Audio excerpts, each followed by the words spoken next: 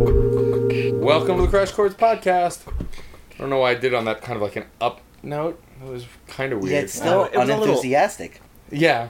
It was all sarcastic almost. Yes. Welcome. Glad to be here. What was that? Gosh. I think he was attempting It was to do that old. Gosh. Was that old character from like a? What was it? That cartoon from the 50s? That narrows it down to Yeah, a lot of things. You know the one. that Goofy? one? No, it's not Goofy. Goofy has a little more. Wow, Wow, that was really good. And it's That was That was bad. particularly That was a good. Decent soundbite. Now, who are those two I'm dogs? joking. Who I are those just two got- dogs? Remember the two dogs? two dogs. There were two dogs. Remember the two dogs? No. I remember two stupid dogs. Someone is gonna From the remember 90s. this. Two dogs? Who's listening? Someone will. Who No. did this? Prickly Pete? Was that it? I don't Prickly.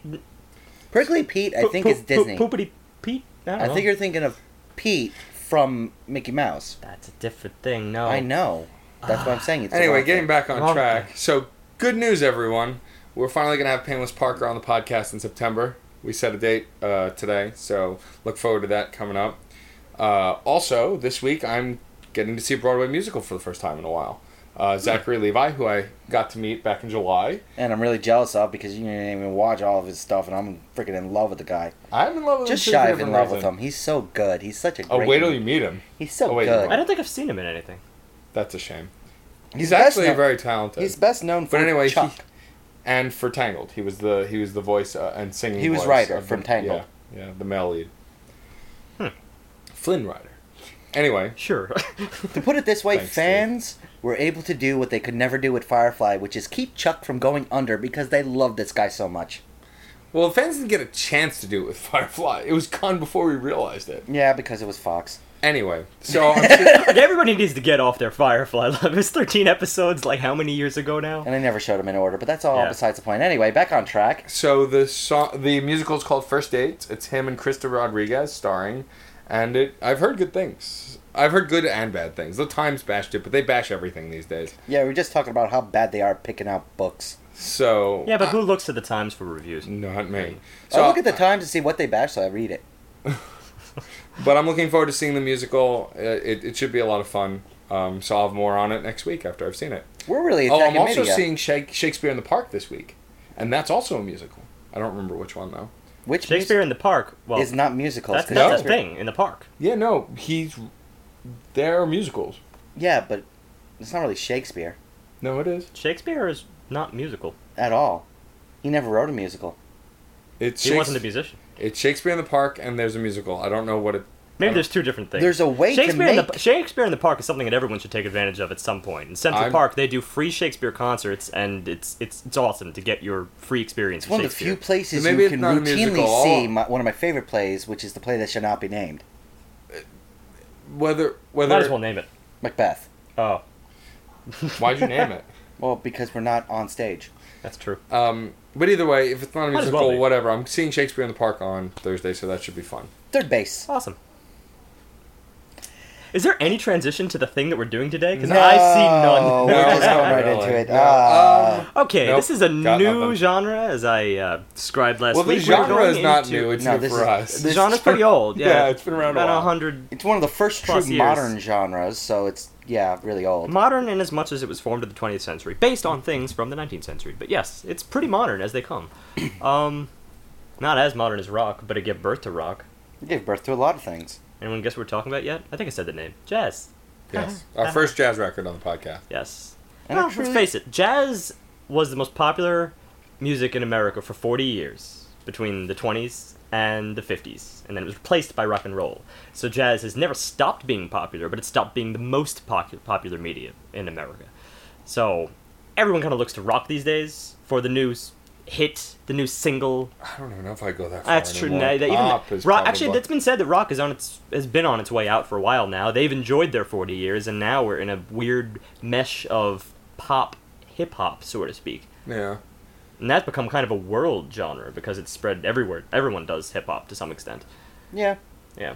But getting back to jazz itself, this is not your Kenny G jazz, all right? This isn't Well, even. thankfully. This isn't even a group of upstarts who are trying to form their own jazz band. And I started you strong. This is a virtuoso, a very well-known virtuoso by the name of Chick Corea. And I must compliment you on this because this guy's been around for Ever. long enough that he has seen almost every type of jazz in its creation. That's why I chose him. He came around in the generation that followed the 50s generation of jazz, which was one of the strongest. Even though that's when jazz went out as a pop form, it's interesting that that's when jazz became the language of the intellectual elites, so to speak, and all the youth music became rock and roll. But John Coltrane was doing really advanced technical stuff. It was almost the equivalent of classical for the 20th century, considering that no one was really following contemporary classical musicians.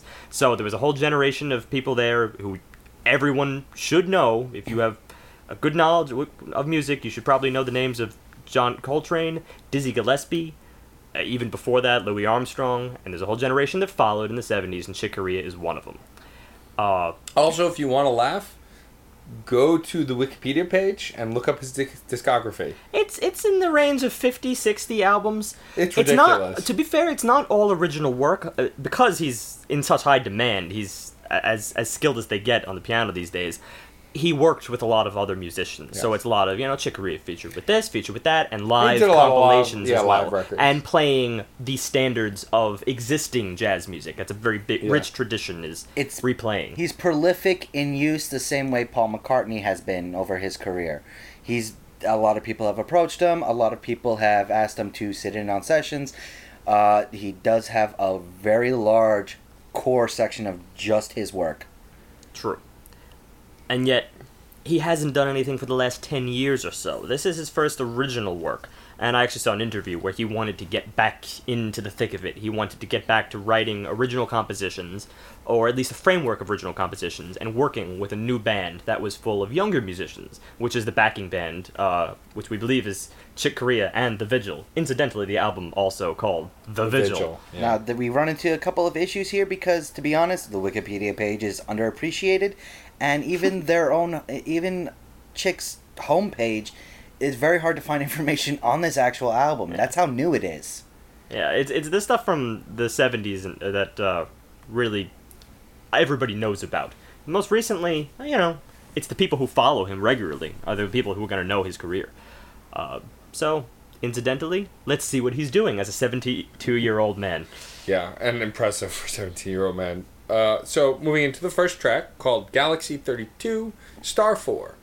Which is unusual. And a very specific sound. It's like coordinates on a spaceship. It's as if to say, and this is the jazz sense of humor, there's no shortage of jazz tracks who have this kind of sense of humor. It's a very flashy way of saying space. Yeah. It's like, all right, I'll pin you down to that one. I almost want to expand upon that and say this is where we're coming from. That I think is what they're trying to say in their title, because I feel like the track itself is a great way of saying this is where we're coming from. There's even an earlier point to say that, the album cover itself. Once again, every once in a while we like to mention this. We don't like to make judgments based on the album cover, but there's a connection here. It's a very silly cover of a horseman riding through a nebula. A knight. A knight, yes, a knight riding through a nebula. Lance Also, a and lot of the everything. track names on the album have a space or space theme. Most of them do, actually. Yeah, and the thing is, I think it was very apparent to me the opening for it into this theme right here. It was apparent that it was a space theme. Like I heard it at least. Maybe not everyone would make that connection, but there were reasons why I heard it. It was a very open sound. You didn't hear any dissonance in the beginning. In fact, it was the opposite. It was very open. You were getting what they call an anhemitonic scale, which means no semitones. You don't get that note right next to each other as you do. Instead, it was an open pentatonic scale, which is a very classic thing for Chick Corea. He's used a lot of pentatonic scales in his life and only has 5 tones as opposed to your classic 7 tones. Every other, almost everything we've heard so far in these reviews has been about 7 tones. That's your classic major, minor, and everything else. Right. Pentatonic, it's looser. And because of the type of pentatonic scale he was using, it was called the suspended pentatonic scale or Egyptian pentatonic scale. It's so open. You have no hint to major or minor. That's, in my opinion, why it sounds so spacey. So that's a reason. It's one reason. You know, you might get anything else, perhaps of the instrumentation itself.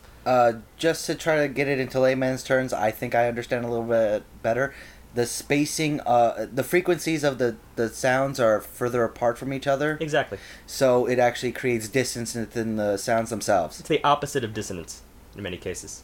Okay. Aaron Copland used to do that all the time to achieve, like, nature, open land. So he would use, like, super wide intervals. I think I should do my own Webster's dictionary.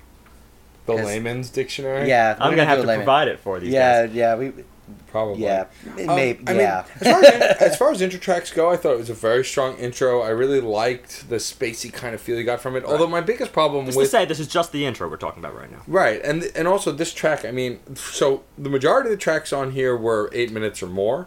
So there was only one semi-short song. The rest of them were these huge pieces. Yeah, a short song for this album is 5 minutes. So, but with this track, my biggest problem with it, when we get towards, like, the middle of it, it loses the space vibe. Well, Sort that of. is true. And I'm going to get into that in a little bit. But I will say that it seemed to have more direction after the intro. Like, the immediate solo after the intro, I very much enjoyed. Because it starts to move away from that open sound. You get a little bit of a foreshadow where it actually does go into a semi... We get a minor scale, and we throw that in. So all of a sudden, it changes its tone. It doesn't pull it away from spaciness necessarily, but it pulls it toward, I guess, something that's a little bit more understandable, a little bit more relatable, because it sounds so otherworldly in the beginning, and yet it moves into something that's almost... Familiar? Yeah, familiar, kind of even sensual, so to speak. And that's where the first keyboard solo, I think, really derives its power. I'm going to make a claim. I'm not 100% sure it's true, but it's more... It was an upbeat, high, easy flow. It's more like opening credits. And I say this because it's uses an exposition-style introduction work for each of the various artists being used on the track. You get a lot of different punctuated solos built around a framework, an impressive framework, with the bass and the drums. Right, and it's a very free-spirited framework, I think. And that, again, goes back to that open nature of the introduction. So it's almost like opening credits. You're getting introduced to the various roles you will be seeing in this album. Exactly. And I think it does a great job of doing that. And the first... Specifically, and I have to point this out right away, the late guitar work and even the late clarinet work was just so good. It was really great. Yeah. But I do want to go back to something that Matt said here, because he said he felt like it departed from that spaciness. And I want to... We've already established this, and we're going to reiterate it several times throughout this... Well, many times throughout this record, that this is virtuoso quality material right here. Every single person in this is a profound talent, and we owe them a lot. Let's just get into the specifics here. Jazz itself does have a tendency to provide this short framework, and that short framework is the theme. We get it very briefly, and we will return to it. And jazz, in its best execution, I believe the solos themselves should always borrow from that theme work. They should always return to that theme work, restate it in some way, and explore all the different ideas that they can offer. And this does, and yet at the same time, it doesn't. There's so much exploration going on in here that it can sometimes feel like there is a search back to the theme. And the exploration of each an idea is so, I almost want to say frivolous, that it, as awesome as it is, you wonder what the first statement was. You wonder what the theme was. You actually have to be reminded later on, like, oh, that's right, this is the song. That said, these solos are amazing. I could still get lost in them, but that's the same thing. I'm getting lost in them. it could either be a positive or a negative. It's kind of tricky to gauge, and that's one of the reasons why I think jazz gets such a bad rap for the younger generation who's used to rock, which is, by comparison, so much more rigid framework. You have your verse, you have your chorus. If there is a solo, it's in a very controlled bracket. You can't ignore it. You can't forget what you just heard. It's very related. And yet jazz likes to explore. They love exploring, and the best jazz musicians can explore so far from the norm that it's hard for the average listener, for the layman, to understand. So, well, I mean, also, I think that being someone who listens to a lot of songs, air quotes, someone who doesn't listen to a lot, the instrumental, even that I listen to, a lot of it's in a very rigid framework. I mean, let's take Pacific Rim, for example, as far as just framework. A lot of those songs, and that's why I think you guys didn't like a lot of them, where they were very standard and in a very tight framework, in that kind of rock framework. They had one thing to say. Yeah, they didn't have many different things to say. Whereas listening to this, and the thing that I liked about Galaxy 32 Star 4 is that, I love the name, because it's literally, like I said, to me as a sci-fi fan and a video game fan, it's like someone punching in a coordinate. Like, that's where you would be telling the pilot to take the spaceship. So I love the naming alone. But the fact that it has this kind of openness because of the way it's arranged, and then goes into this more... Right, because the solos are dissonant. Yeah. And so in many ways it does contrast itself. Yeah. And that's, I think, what threw me off at first. I don't know that it's a bad thing. I'll step back on that. No, that's another thing. I want to, just to go back to what I was saying, it's not necessarily a critique of mine. It's just an honest representation of what jazz is. This is why people love it, and it's also why people hate it. Yeah. I will point out a couple of points, a little bit separate from what you said, but within the framework. And speaking of framework, this, I gotta go back to it. It sets up a real strong current for how the music is going to be created in this album, which is a combination of the bass and drums delivering not really the beat, but the cohesive glue for most of the songs. Right. Working with the piano or keyboard, because it switches back and forth. Right. That becomes the core trio. In many ways, it's the soul of this entire album, not just this track. But it's easy to understand why, because of the nature of those three instruments. And we'll get to this in a little bit later in our topic discussion, that certain instruments just have character to them. The piano is an inherently percussive instrument, even though people think of it as melodic. And, of course, the drum's obviously percussive. And in many ways, so is the bass, because it pops. Sort of, that's just the nature of it. So when you have three working together, it's almost like hearing three percussive pieces. And each of them it takes over a separate role. Now, when they're working purely in unison, like they did at some points in just Galaxy 32, which I'm going to not do the rest of the name, it's interesting because they are working at the same level. It's hard to point out, okay, maybe the piano is taking more of a forefront, maybe the bass is, but it's really like they're on even footing. But when you're introducing other instruments, especially the clarinet and late guitar solos, or exposés, it's... I'm not even sure if it's a clarinet. It could be a soprano sax. It's tough to hear at times. Really difficult to delineate the differences because of just the speed and the percussive nature of the background. The piano or keyboard is working with this new instrument. The drums tend to take a very high energy role to propel everything forward, while the bass takes a role to draw everything together. It's really, really intricate work. It's really fantastical. It's a spectacle to witness. This becomes a part of the whole album and is really shown very well in Galaxy 32. Yeah, and I want to emphasize how much I really do love this track. At the same time, I feel like I have to explain some of the obvious issues that certain listeners might have with this kind of thing. I speak of context a lot. Almost in anything we do, I speak of context. That's how well ideas are expressed as parts of the whole.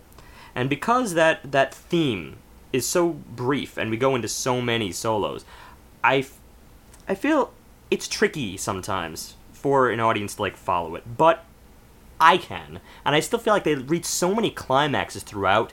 It's like the climax puts those solos in perspective. So here's just some of the things that it offers. The free-spirited nature that I described, the percussion, the bass, we already said, is tight. It's fluid beyond compare. Some other ideas, it starts as like a funk line, so you can tell he's almost borrowing from some of the stuff he's done in the 70s, or at least the culture that was around in the 70s. It's almost dark, it's melancholy. These are the kind of climaxes that it reaches, and I think really puts the rest of the track in perspective, at least in my opinion. So I was digging that through and through. Then you have these like chromatic declines, that's using that dissonance to go down, and he goes down playfully, and he rises up again. And it's those target notes that he hits sometimes where the emphasis is really, really strong. They seem to be the most dissonant. It's almost strikes me as awkward, but yet it makes perfect sense when you consider the melancholy climaxes.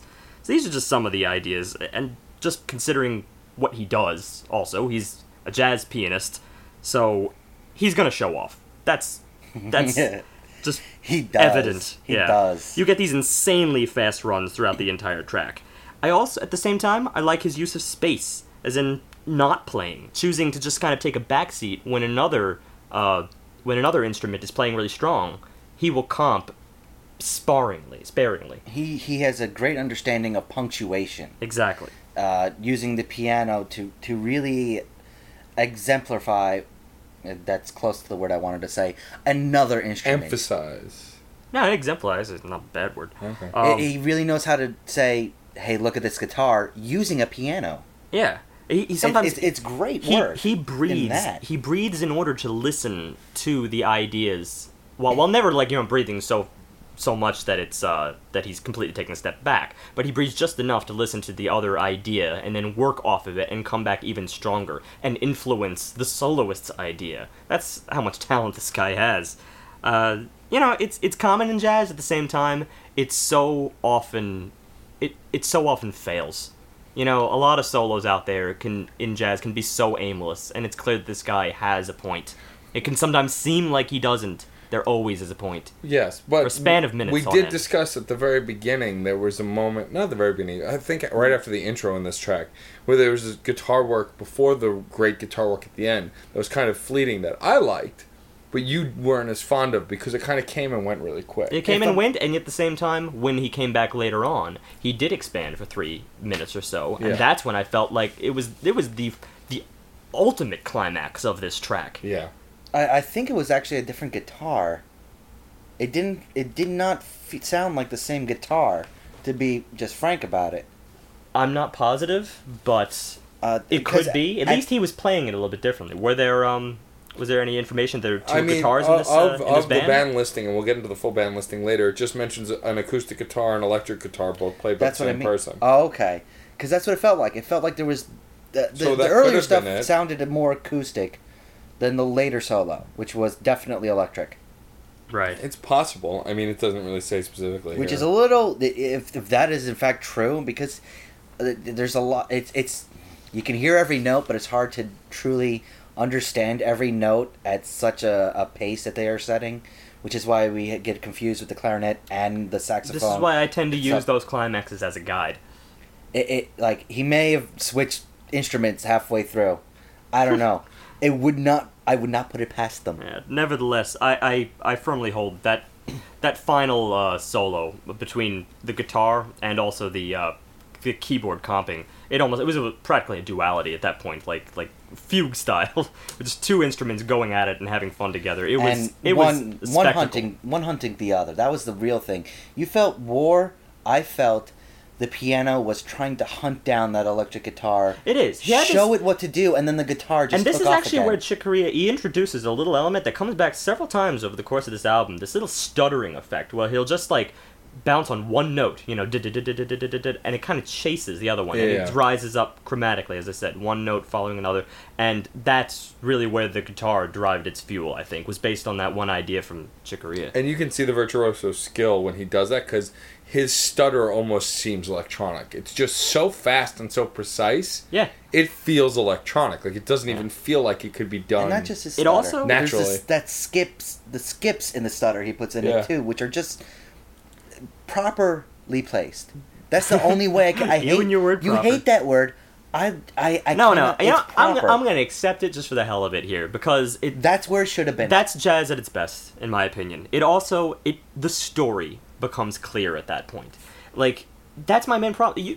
There's a lot of people that can be really, really talented. These soloists, you know, you can, yeah, right, sure, you're not hitting any wrong notes per se, but do you have a point? Are you following Right. anything? I feel this guy is following it. That if you are able to create a story improvisationally, you're in prime form in the Right. jazz field. And the next track, Planet, what is it, Chia? That Okay. That's this song. You're talking story. This song, just from beginning to end, is one Without fail. story. And in fact, I think this is one of the strongest transitions on the album. Oh, yeah, from Because the end of the of way that Galaxy. the end of Galaxy 32 Star 4 ends.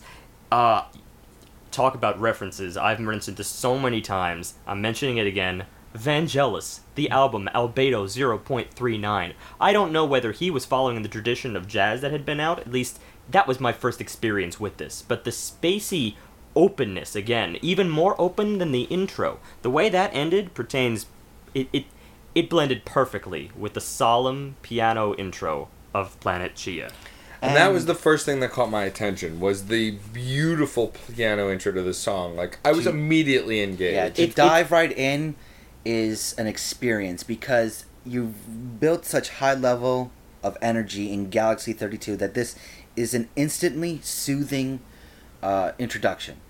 There was almost a primal nature to this entire track. And even to the introduction, it's interesting because the introduction almost would harken back to classical, really. Yeah. You'd get a lot of impressionism from this. Of course, it uses a lot of jazz chords.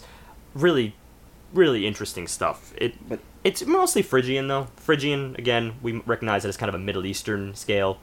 Middle Eastern scales, of course, what do you think when you think the Middle East? You think belly dancers. You think snake charmers, exotic stuff. And you also think maybe even that, because just a little bit of history, they made their way over to Spain.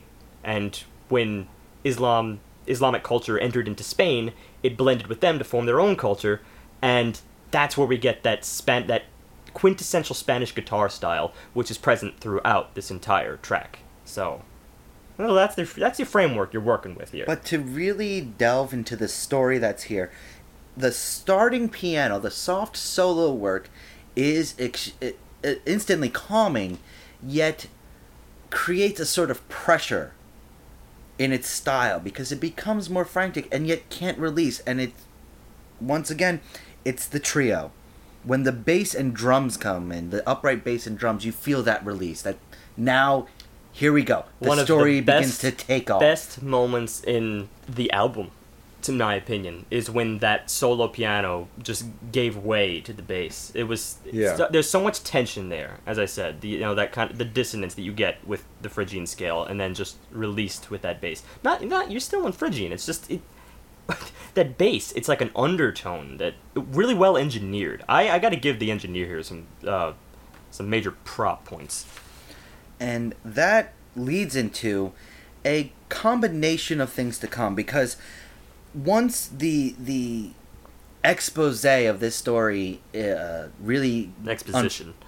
The exposition of this story, of this song really gets underway, you're introduced to the clarinet and the Spanish guitar, which really become prolific in this song. They really set a contradictory tone to the piano work that you were heard in the beginning. And it's this contradictory tone... oh God, it's so hard to explain. It's very moving. Let's put it this way. It's a hard thing for me to really get into. We'll try our best. I will say this. Based on everything I said in Galaxy 32 Star 4, this almost contrasts it by giving us so much more theme. Yeah. A lot more composed material, right? Granted, there's still a lot of improvisation in this track, but I think we're settled into the story a lot earlier than we are with Galaxy. We have to search for it. We have to wait for it in Galaxy 32 because it's a space track. You're not exactly sure where to... You gotta zoom in. Yeah, exactly. You have to explore it because it's not... You're not used to that sound. It's something that's very new. Yet, in Planet Chia, we're almost getting stuff that's been around for many centuries. It sounds ancient, it sounds tribal, it sounds exotic, all this other stuff. So there's a familiarity, not just to the piano intro, but also to the theme work that follows. It's a very solid melody. Massive stretches, as I said, of just composed material. These rhythmic loops that are, when they come back, you have to smile. That.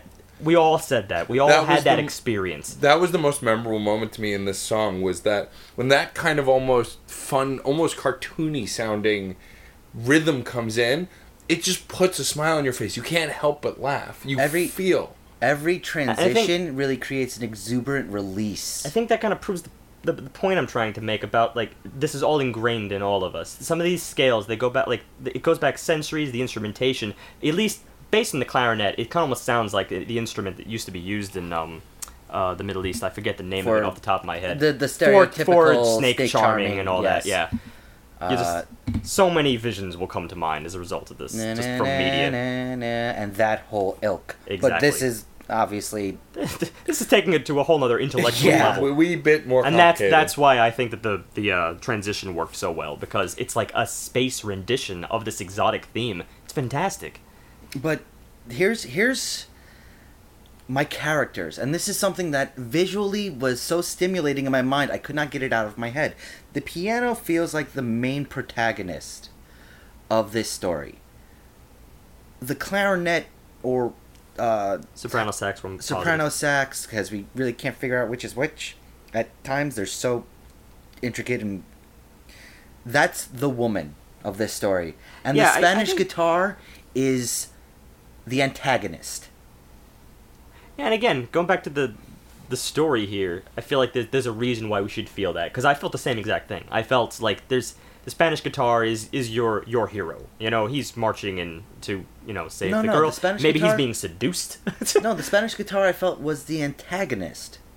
The antagonist. Interesting. And the piano was the protagonist. You said the piano felt more like the... Just... The for the sake of discourse, I felt that he was the narrator. Yeah. And I definitely could see that, but it was so ingrained. And the big thing was when the clarinet became the forefront, the way the clarinet and the piano were going tete-a-tete with one another was just so much of a primal's not the right word, but just such a pursuit of one another. I follow that. Such a sensual combination. I very much follow that. At the same time, I feel it was more the case of... it was tricky. We're splitting hairs here because it's all interpretation. All interpretation. You may have a completely different idea. I'm talking to the audience now. But at the same time, I still feel like the emphasis of the piano is not there as much. He does not get as much solo work here as he did back in the first track. But that is because you're focusing on the woman at this point, because up until this point, the piano was truly the forefront. Or the piano was blended with both the clarinet and guitar. But then why should the piece have started out with the piano solo? Because it's explaining your hero. The narrator is explaining your hero. Exactly. I felt like there was a real union between the clarinet and the piano in the second third of the song that really just became an expose on their relationship.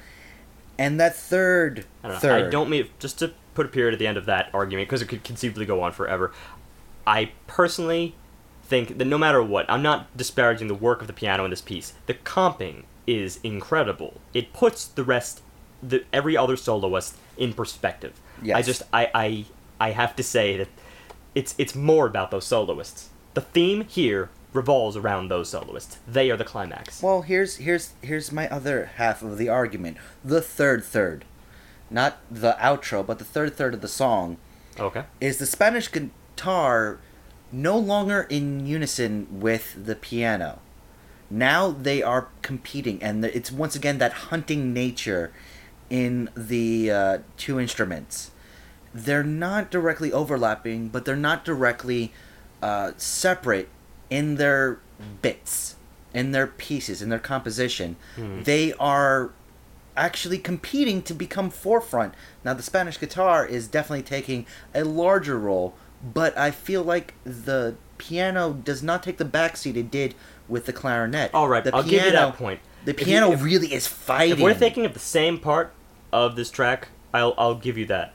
At the same time, who knows? That could be narrator breaking the fourth wall. Yeah. Who knows? This is an argument that really could go on forever. It's all interpretation, and that's as far as I'm concerned, that is success for this jazz piece. And here's If my it final thing. incites debate. The outro was great because that's where I found our narrator with the bass and drums, and especially the bass.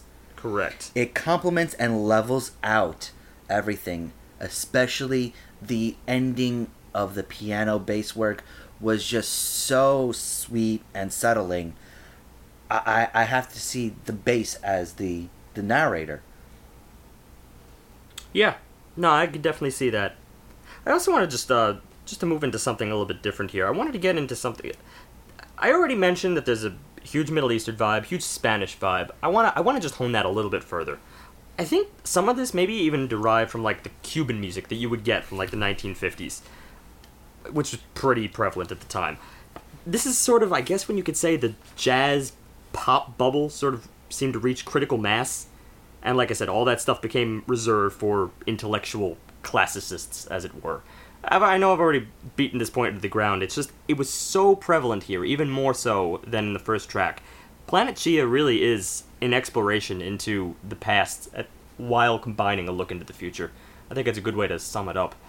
We should also, at this point in the album, since we're about a third of the way done, because it's a short, long record, Steve took a lot of classes in jazz and jazz theory, so he knows a lot about this stuff. He's got a lot of exposition to spout, but we won't try and run along or bore you with details, but Steve has a lot of information to speak on this because he went to school for it, and it's actually really fascinating and to get kind of a background on it. And if, to be honest, anybody listening, if you've been intrigued with either of the first two tracks, please send Steve any question you have, because he will go at length. He had to do it for us, because, to be honest, there was a lot of things in here that, while I'm familiar with jazz the same way I'm, like, familiar with, I don't know, Niels Bohr, like, I know it exists, and I know some little aspects of it. It was hard for us to see it in a framework without a lot of work built into it. Well, for me, with jazz, I've always observed jazz as something that people dance to, that I've danced to. I've never gone to a jazz concert, and I've never listened to a lot of jazz on my iPod either. That's a lot better, yeah. I mean, to put it simply, with Planet Chia, like, I felt a narration of sorts. I felt this story, but I didn't really feel a clear vision like you did. It was more, I got the emotion of happiness and almost joy from the part that made me smile. And that part comes back many, many times. There's this sleazy kind of feel, like some of the bar feel. Like, you got this little bit of sleazy, grungy, like, bar feel. Then it went into this kind of romantic, almost courtship feel. And that just goes back to the history again. Yeah. When, this stuff was played, of course, at least during its prime time, it was played in kind of those sleazy little joints. Of course, they were borrowing from that whole Afro-Cuban tradition. And it's fascinating to follow, like, the musical family tree. I could definitely go on that stuff forever. And it's also fascinating that even though we all have distinctly different impressions in the specifics, in the general, they all mesh, and they are very similar in the general terms of what we felt and what we saw. So I want to go into just one last thing here with Planet Chia, and then we can move on to Portals of Forever, which offers even different things. Let's put it this way. There's two ways you could view this. I am mostly on the side of John here in terms of the way this track just blends together, all the stuff that it's offering.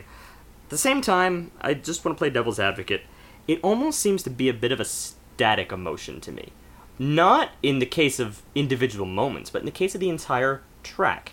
Like, with the exception of maybe that first piano introduction, the rest of the track, it really just goes through all these different phases of solos and combining, but we never move away from that Phrygian mode. That's almost the same front to back, except for the times in which the theme returns. But John once said this, I feel this is no better represented in this track, that it's almost like a saw blade. This was your comparison, John, that it reaches like climax, And then it goes down, we cool off, we plateau for a little bit, it reaches another climax, no higher than the previous climax. Picture a saw blade in your head, obviously there's not going to be like a ridge that goes above the other ridge. And I feel like this track was the embodiment of that, where it leaves me hanging, whether track 1 or track 2 is better or worse, it's entirely up to you, but I do feel that track 1 broke that saw blade vision to me, that it reached higher climactic points that this one just couldn't reach. It was a steady story that I almost feel was explained to me within the first 2 minutes. But saying that it couldn't reach it, I feel like is wording it wrong. No, not couldn't.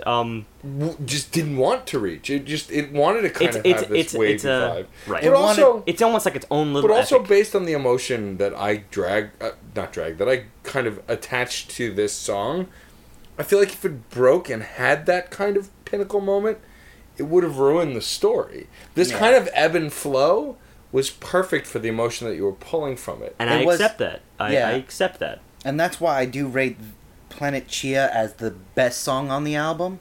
Not necessarily the best individual parts, but as a cohesive unit, I feel like it is the best. It does seem to work the best as a whole.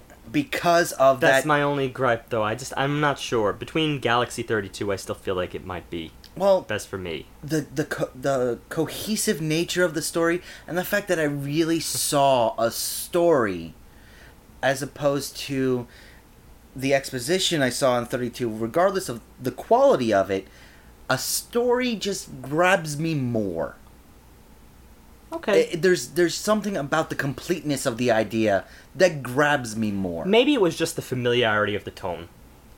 For me, the familiarity made this track a little bit more.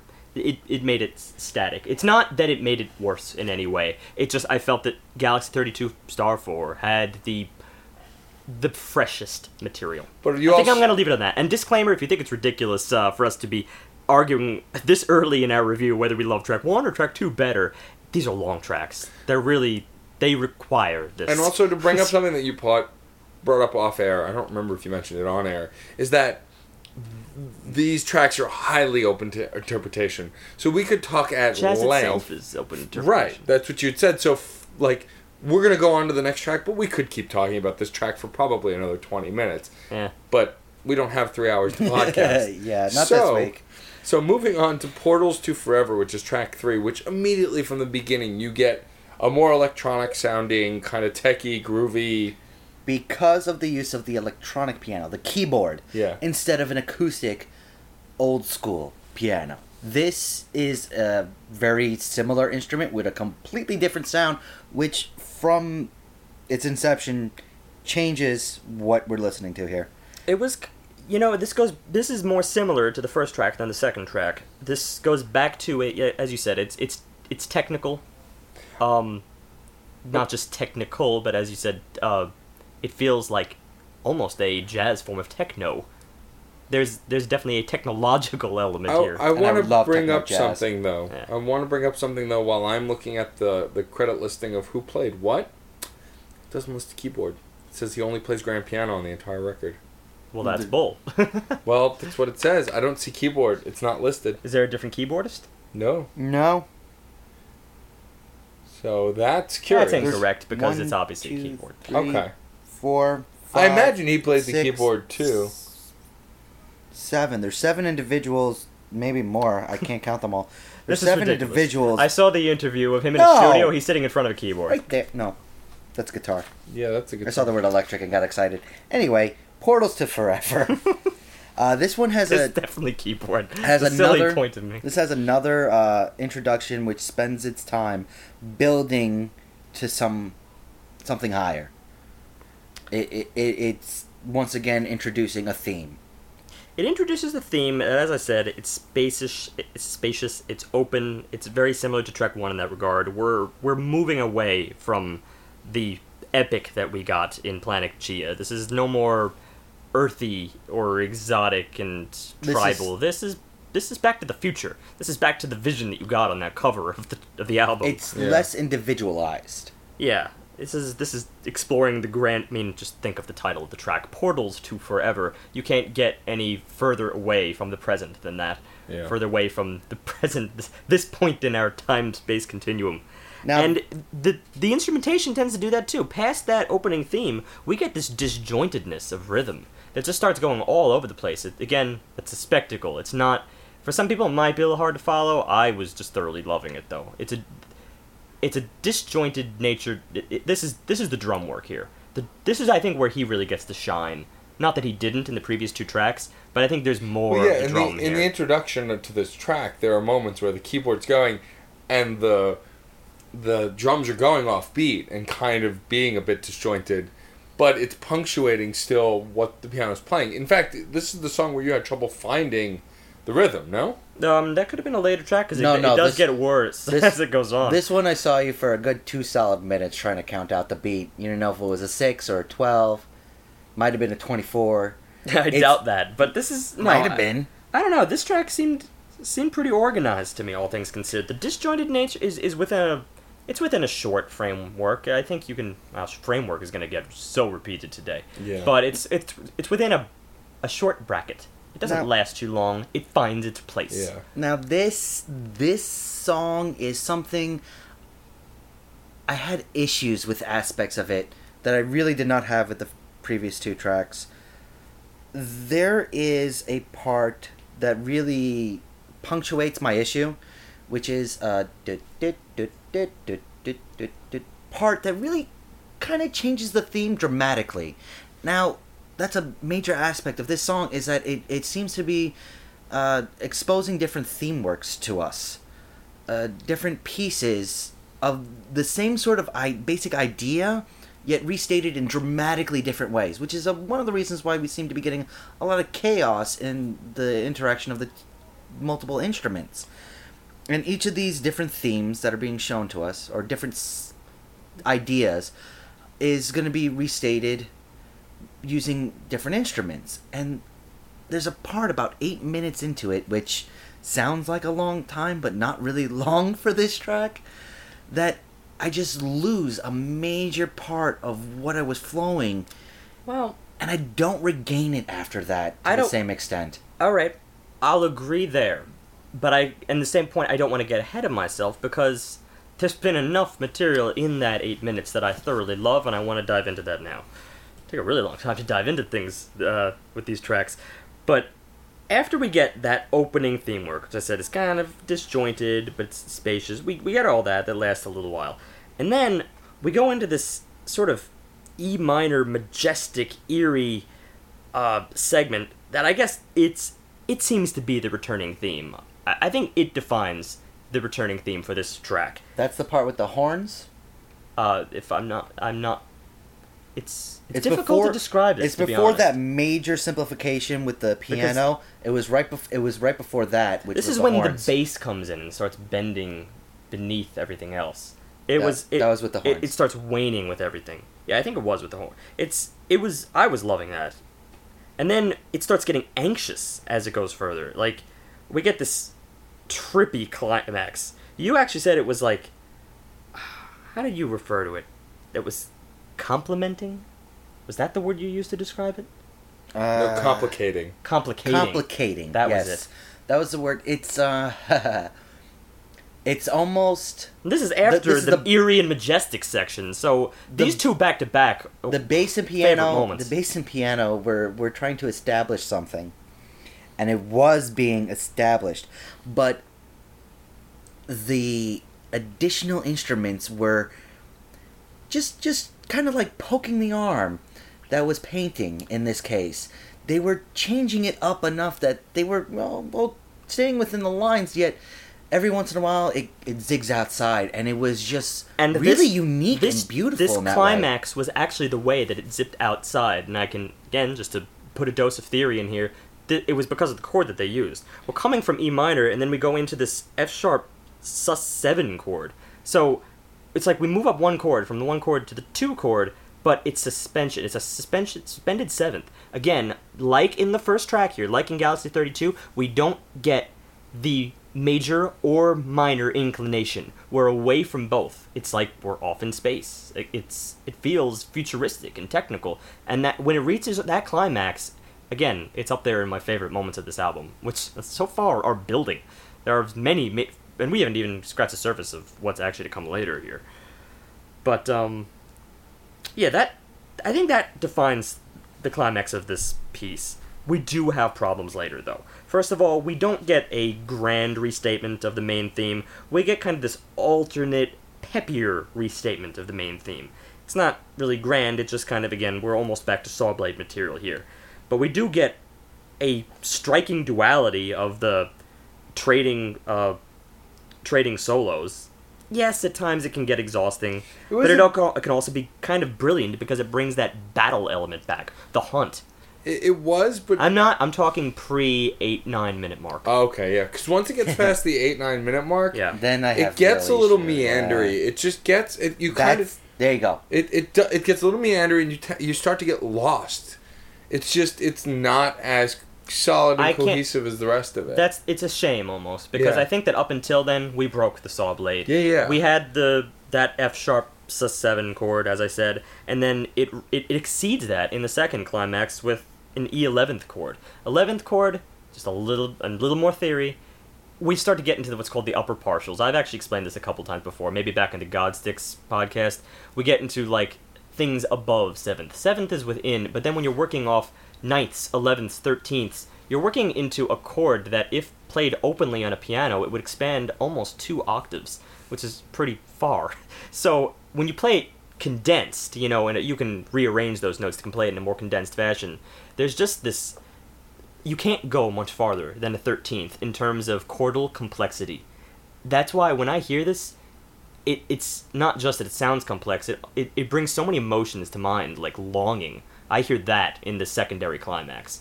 It's a shame that it gets static after that. Yeah. But I love the first half of this track. The second half, meandering...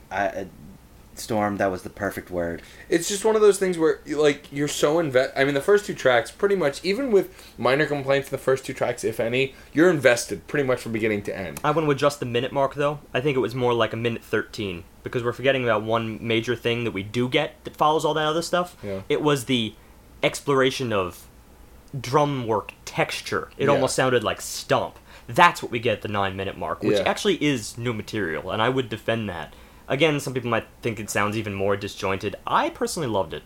It was okay, but still, the track on a whole, after that 8-minute mark, this track after the 13-minute mark. 13-minute mark, this track just doesn't stay as cohesive, solid, and engaging as the last 2. It rambles. It's trying a little bit too much to keep saying the same thing. I think there was the restatements. It was once again restating, and... To be honest, there was I guess there was 6 only or 7 one or 2 things here that got jarring because they were restated so much, and that was right after that, what I just referred to as the stomp bit, when the drum goes all out and they're playing disjointed. Right after that, you have this sort of menacing, cyclic repetition where the keyboard joins with, it's like, and then it builds again. But at the same time he does that so many times, I don't know. It's a little bit grating. It got grating and repetitive by that point. It wasn't so egregious that it was a huge problem, but it definitely just wasn't as engaging as what had come before it. I think it's because of the way it was phrased. It was phrased in such a manner that seemed to be their intention of a climax. Yeah. That seemed to be what we all wanted to focus toward, what the band themselves wanted us to build to, when I was more invested in the previous climaxes in the piece. And it's one of those things that they could have just been messing around, and they were... That's jazz, though. Yeah, they were playing with it, and they thought they were going to find something, and maybe they didn't. And the outro just takes too long. Well, this is the outro that I'm talking about, essentially. The last several minutes of the piece seem like an outro. One long outro that kind of drones towards the end, almost. It's a weird word to say when you're talking about, so many lines of melody, of solo melody. When you're talking about like something that people spend their lives studying so that they can do. Yeah. And yet... It's ironic. Yeah. But, again, you can have... Complex ideas don't always mean great ideas. True. Yeah. All right. Wow, it's the longest I think we've ever taken to talk about 3 tracks. Moving on to 4, though. Royalty. Royalty. So this track, immediately, when I first heard this track... I forgot about something. Okay. In Portals to Forever. We didn't mention the lounge section, which was also a huge section of this piece. Dude, do you know how many sections of this piece we haven't mentioned?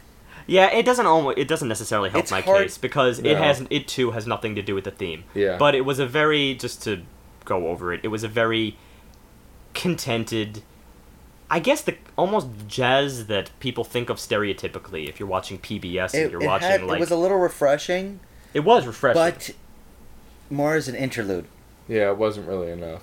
Yeah, I guess it was the section after that kind of dragged. All right. I guess we'll put this song to sleep.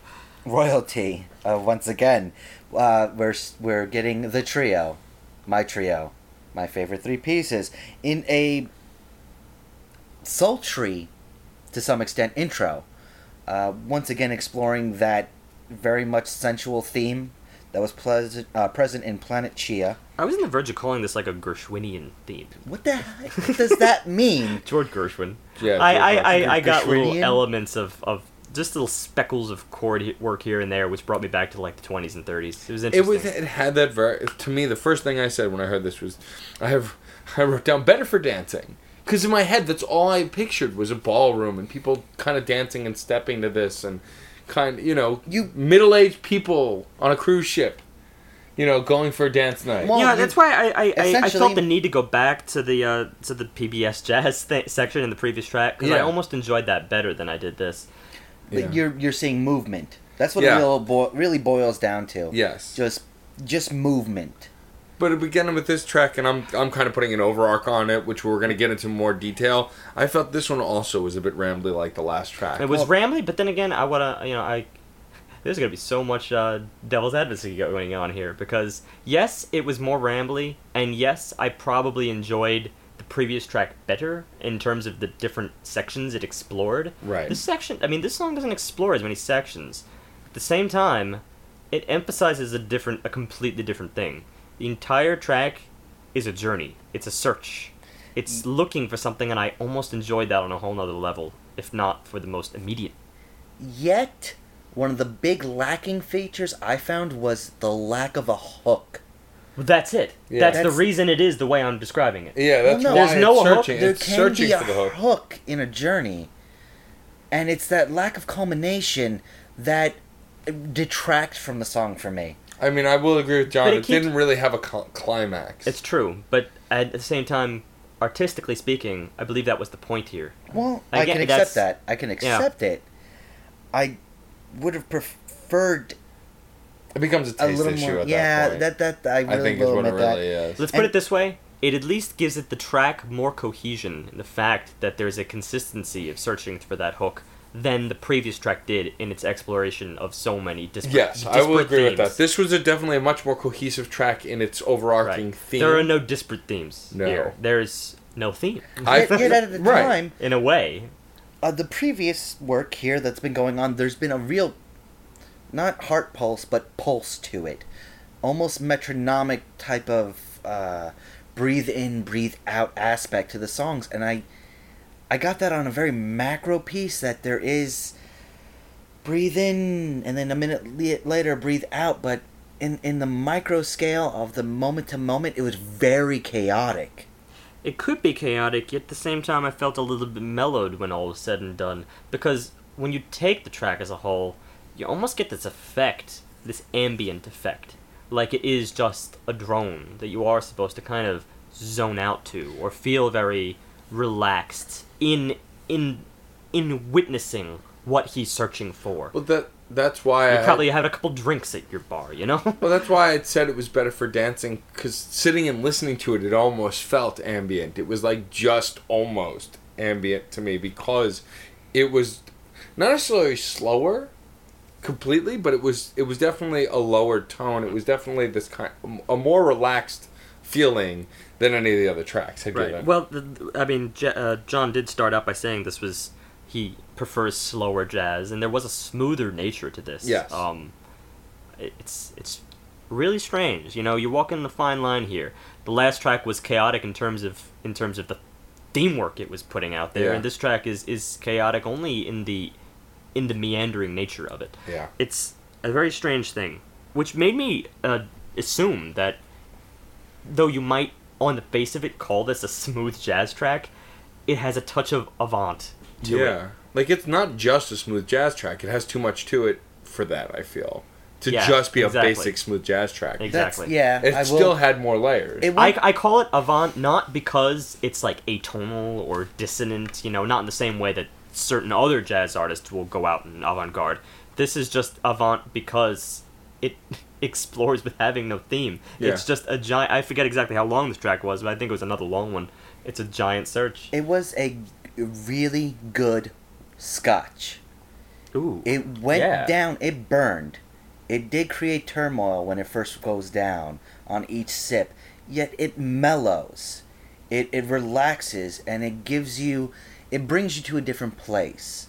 And you keep taking little sips of that chaos throughout the song. And it works. It's really weird how relaxing this... Once again, tete-a-tete is working. It's almost like an exploration of the way the mind works itself. Like how the mind can kind of meander and I search prefer around my- for things, but yet you'll have these little crisscross neurons that will remind you of something. You'll have nostalgia, and that appears because there's one thing that seems almost so out of place, but it's blended in so smoothly. There's a callback to a very old John Coltrane song here. These are a few of my favorite things. Yeah. You Which hear is- it in the piano work. You don't hear in it those right away chords. because it has been the tempo has slowed been down. It's your classic. it's distorted It's your in classic its tempo. use of music borrowing. It's an homage to the past, and I kind of loved it. After in the beginning, you- I was a oh. little it confused me, but in the end, Well, honestly, it also settled me because in. I would love it more if it was unintentional. Because it could be.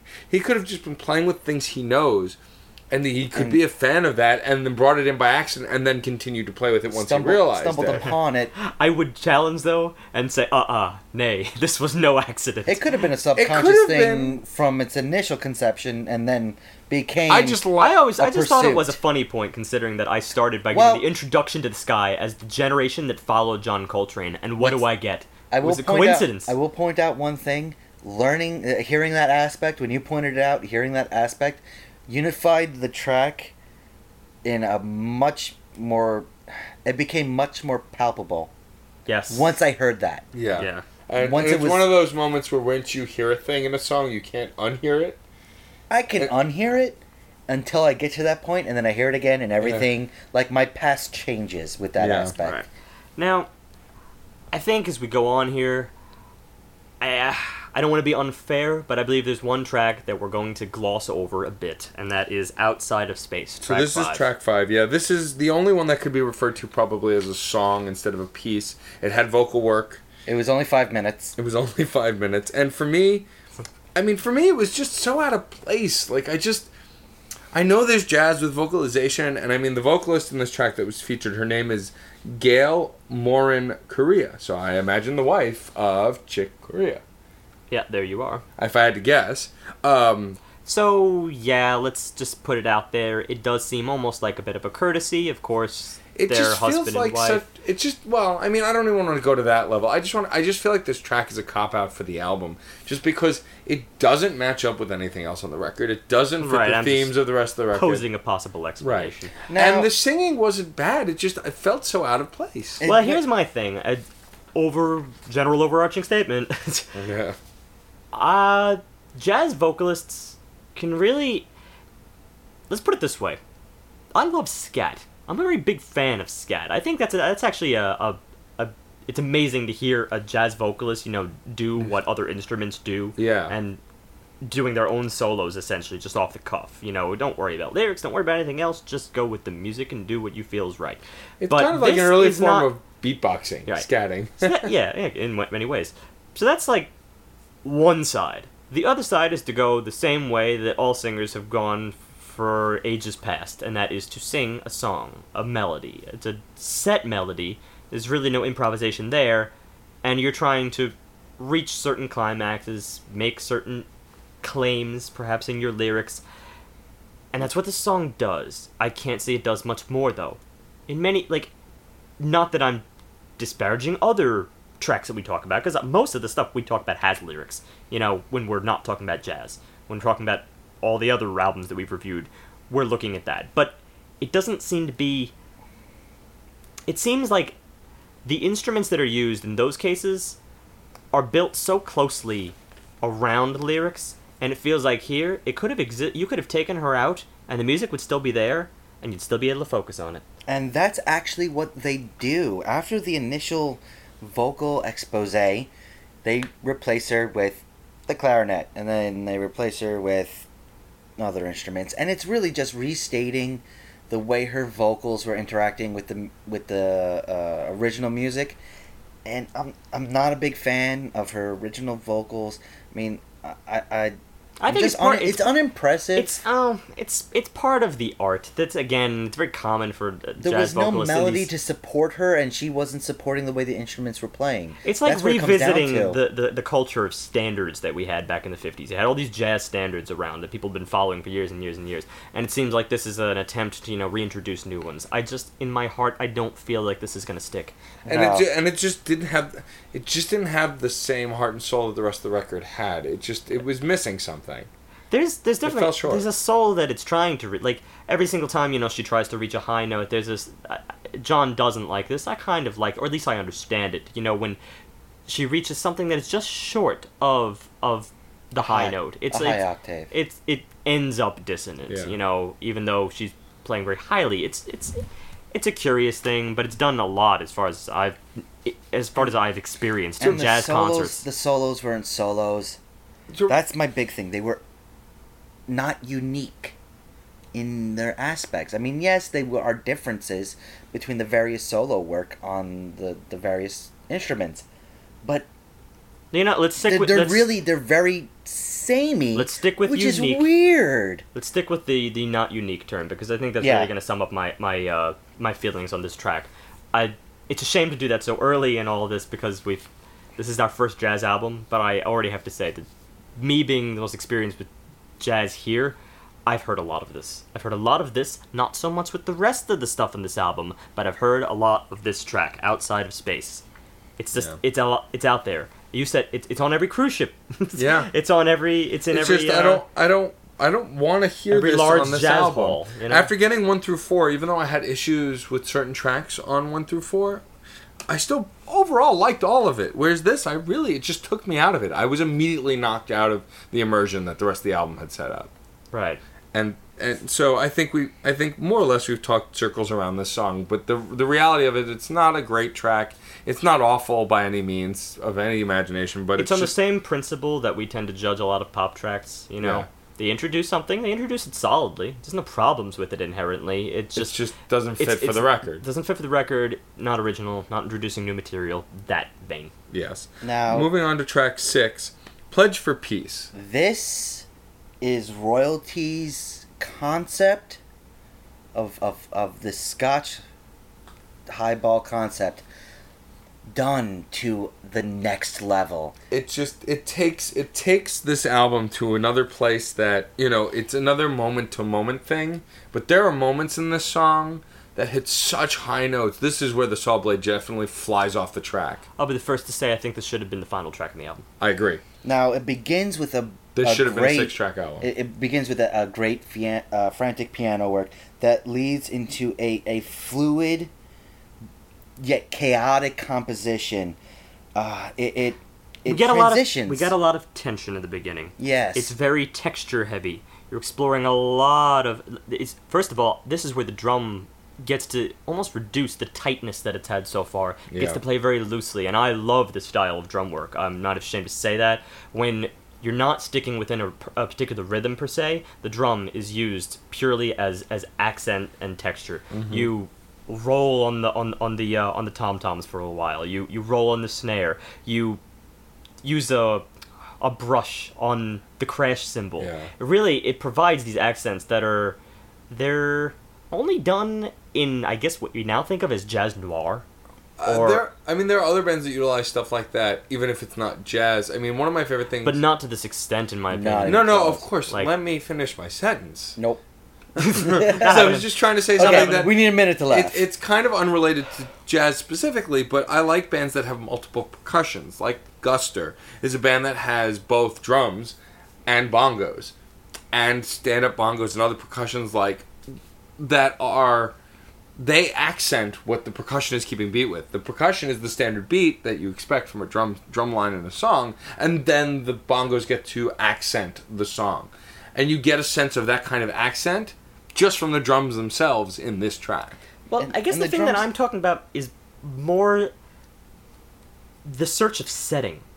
It's like when these drums are being used in such a way, and you consider the rolling piano, the fact that there's really no theme being stated at all here, it's all these sounds. You just get this soundscape. It's a setting. It's a scene. It's like a dark alley.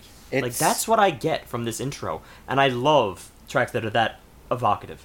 The drums are water being poured on sidewalk. Yeah. They pull where they may. There is something there, but after just a few moments, it gets distorted, discolored. There's fear there also. There's a unity about it, yet in certain areas it's drier, in certain areas it's wetter. It pools here, drips off there. It's got the true fluid nature of water that's just great. Yet There's a quiver. Yet there is the piano. The piano creates. The piano is a quiver, and yet also the soprano sax. There's chaos. There's something just poking through that's breaking that smooth tension that really is just creating a discord and a startling feeling that's just awesome. Just to walk you through, one of those instances I think is the soprano sax. It comes in literally for like 2 seconds just to go. Yeah. Crescendo, decrescendo, builds up, builds down, and it just comes. It's. This is something that you could build a horror movie around. This, probably a good one too. There's so many genres that would kill to use this type of song. Yeah. To base something on. And it This does is a it does major ebb theme. and flow. I do like your comparison to water. It does feel like a wave nature to the whole opening of this track. And it finally does settle after It becomes 5-ish minutes. Yeah, a little It while. finally settles down on a true jazz club salon style of flow. Yeah, we go back to that PBS jazz, which I'm not bashing. I like kinda- I like PBS jazz. I kind of really needed do. it. There was just so much back and forth and transitioning, Right. and the flow, the startle back and forth, the settling calmed everything down, which allowed me to transition to one of the most beautiful things I've heard in my life. So this is my favorite moment on the album, hands down. I'm still in the wings of whether this is my favorite track. It's definitely up there. But this stand-up bass solo is one of the... First of all, so how it starts is when the stand-up bass solo begins, all of the instruments cut out. All that you hear is the stand-up bass, and it builds, and yes, it plays. This is a legitimate, true, just one instrument solo. And before it even gets into it, there's clapping. That's the other aspect of this song. It has a very personal feel to it because there is You get the people. impression of it There's a being crowd. live. Whether there were people in the studio, whether it was Right. actually live, or whether Or it was if it's the just stage itself was the musicians studio. applauding each other. I mean, this is a huge band anyway. I mean, there's Yeah. a bunch of people But playing. yeah, it does add a personal element here because, again, I have no issue with them breaking the fourth wall in that regard because otherwise, if you weren't, then you'd have things that were probably written a lot more tightly than this was. By tightly, I of course mean, themes that run together, fluid composition and everything. We're talking about solos here. Everything about jazz is very personalized. Every And- single time you give your head nod to the other instrumental and say, all right, take it. That's personal. But also, this is personal because you feel like you're a member of the band in the studio with them. You get that vibe where you're pulled in, so immersed. There's a lot And of I think anticipation. that's why we went from that anxious introduction into this sort of fun, refined section that's not as gritty as what we were introduced for. That's what we built. That's what brings it back to that personal element, and that's what allowed you to release yourself and hand it to the bass. And And it's like the whole audience is handing it to them. this bass solo is, first of all, one of the best solos I've ever heard. It's- One of the best bass solos I've ever heard. And then, foremost, definitely one of the best stand-up bass solos I've ever heard. Let's just look at some cold, hard facts about the upright bass. It's a big instrument. It's a big clunky instrument. You need to, just to go one half step, you need to have your fingers pretty far apart from each other. Having played the violin when I was younger, the transition from a violin to an upright bass is just insane. It's a difficult instrument to play. To wrap your fingers around that entire fretboard and to do it in a way that the volume is actually pleasurable to the audience. It's a difficult thing to do live, which also makes me give a head nod to the engineer here, because there was a lot of dynamics in this bass solo. That's the most impressive thing. He gets soft. The engineer, whose name is Bernie Kirsch, who did all the engineering on this record. Oh, good job, Bernie. Yeah. He did, and I mean, it's so apparent on this moment. Maybe they spent a weekend at Bernie's. My favorite thing about this solo, though, is that the instruments dropped out. It's one of those things where the spotlight's on this performer, right, and he does not disappoint. And he builds to this release that was incredible. It's dynamics that I think is my favorite part about it. The solo starts with the classic trio of this album working in tandem, and it's almost like, to put it very much white collar, blue collared, it's like the bassist went, all right, guys, all right. You're done? I got something to say. So just hold on a minute. And he goes into something that is just, it's simple. It really is simple. I disagree. In what it sounds like, but it creates such a buildup of emotional pressure that after a while I'm actually hoping it ends, because I need to release what he's building. He needs to end. I see what you're getting at. I see what you're getting at. I just don't see where you get the word simple here. I think even apart from this just being a difficult instrument to solo on, I think it was a magnificent solo in terms of the way it was phrased with the rest of the piece. Complicated in its phrasing. Also, just another simple. minor note. Okay, simple is wrong. Pure is probably a more appropriate.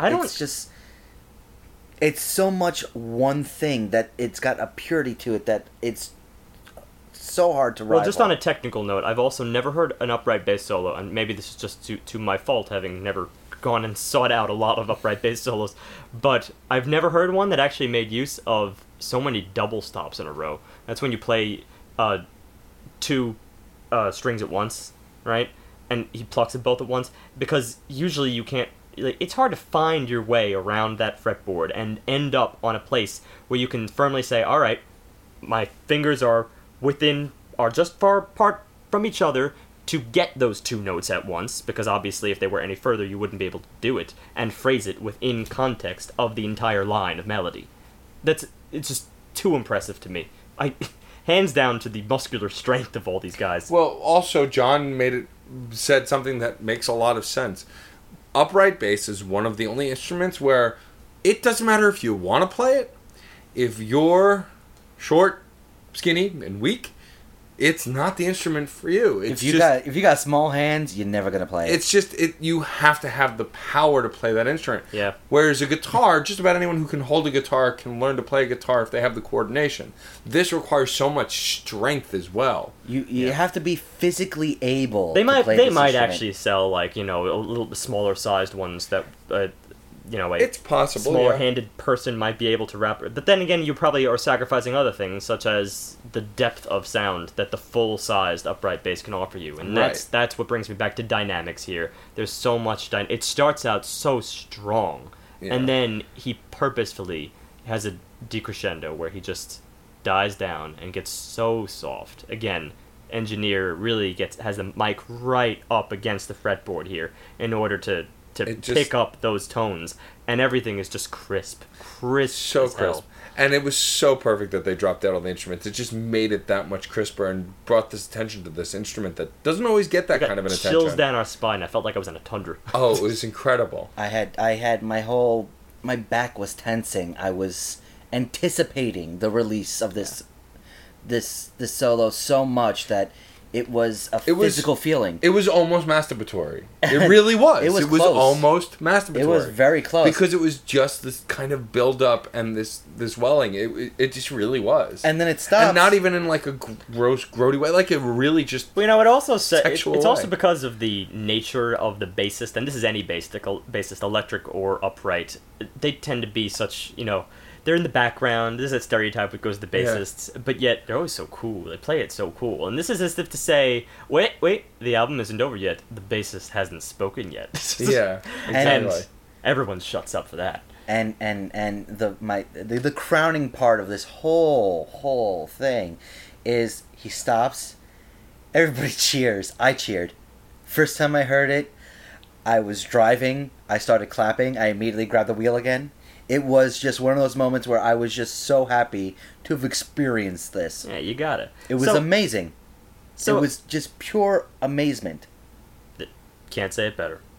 That said, I think everyone agrees, and everyone would agree on this album, that this is the climactic point of the entire album. Yes, this is where it hits its highest point. It might depart from certain things like the spacey theme, but at the same point, it's just everything's phrased in such a way that this bass really takes the cake. Oh, yeah. That said, this is not the end of this track, No. No. and that hurts. That it. was like the halfway mark. That hurts it. Even if they had like a minute or 2 minute outro, I would have been fine with it. I would have been like, all right, yeah, everybody, band, get back together, have your drinks afterwards. It's that's the way I interpret, the outros after a solo like that. But it wasn't. It was almost half the track. Half the track was spent on an outro, and that's a big critique of mine. To be honest, I felt like it was. We termed it as overwhelming, but it's not just a matter of overwhelming. It's literally dragging at that point. Yeah. It's dragging out the inevitable because you know that there's not going to be a climax, and they don't. They really don't hit a Well, it's climax also- that is anywhere near that bassist's. Well, it's also along the lines of that idea of it being masturbatory. Once you have that release, it's just uncomfortable after that. I'm serious. It's like, once you have that kind of a release, it's like, you're It's done. like the rest of this track is you just sitting in the chair going, ugh. Yeah, like... Yeah, no, it took me a solid minute and a half of listening to the outro to really start listening to the outro. I was coming down from the high. Yeah. And who would make half a porn video the aftermath? Right, exactly. Now, it's not all bad. How It co- isn't all bad. It's It's very not bad at complicated. It's like, at this point, I kind of have to Separate- gloss over. It's like, yes, these are great musicians. These are probably the best musicians we've ever reviewed, blah, blah, blah, blah, blah. We get it. Yeah. But I can't... There's still no theme presented later on here. We Until don't return... the actual outro, which was... which they got rid of the is complicated- legitimately the Yeah. last minute. Yeah. And Yeah. it is, once again, the trio. And I don't know what's going on, but that itself finished the song for me and brought me back to earth. This is what I call a Beethoven ending. Now, yeah, you had mentioned that when we were listening. I think that's an easier term to understand than Gershwinian. Probably. I think Well, a lot a more little people less esoteric. say Beethoven first of all, I because saw the movie. when you compare things to Beethoven, Dun, dun, dun, dun. people should know it. We got it. Thanks, John. Yes, you can that- actually sing that on the podcast. That's Actually, Fair wasn't game, that is that- Mozart? it's not. But Wasn't it's, the movie it's called not called Mozart? The big movie that really does explore who Beethoven is. It's called Amadeus. Thank you. That doesn't explore Beethoven. But at all. that I thought that was the one that did Beethoven. no, it's Amadeus Mozart. No, but from Beethoven's point of view. no, it's from Scarlatti's. Thank you. I think Scarlatti. Thank you. Anyway, the I point. might saw have that name wrong. I saw it when I was Back 13. on track. Okay. This song, in a nutshell, is good, but there's a great moment that makes the rest of the song, except for the actual outro itself, a little disappointing. Well, as I was starting to say, by comparing it to what I call a Beethoven outro, there's this little thing. If you listen to some of Beethoven's symphonies, they have very, very long outros because it feels like the composer himself does not want it to end. He's too wrapped up in the theme. He's like, oh, this is awesome, this is awesome, this is awesome. Not that I'm dissing Beethoven. Who would diss Beethoven? But seriously, there are moments where you're sitting through and you're like, wow, where is this ending? Where's it's it going? impressive. If it's impressive, but at the same time, where is it going? Beethoven was still able to state it, of course, in ways that were, related to the theme. But when people say Beethoven outros, they're typically referring to ways in which they've forgotten what the theme. They're just going on and on and on and on and on and on and Yeah. on because they're too wrapped up in it.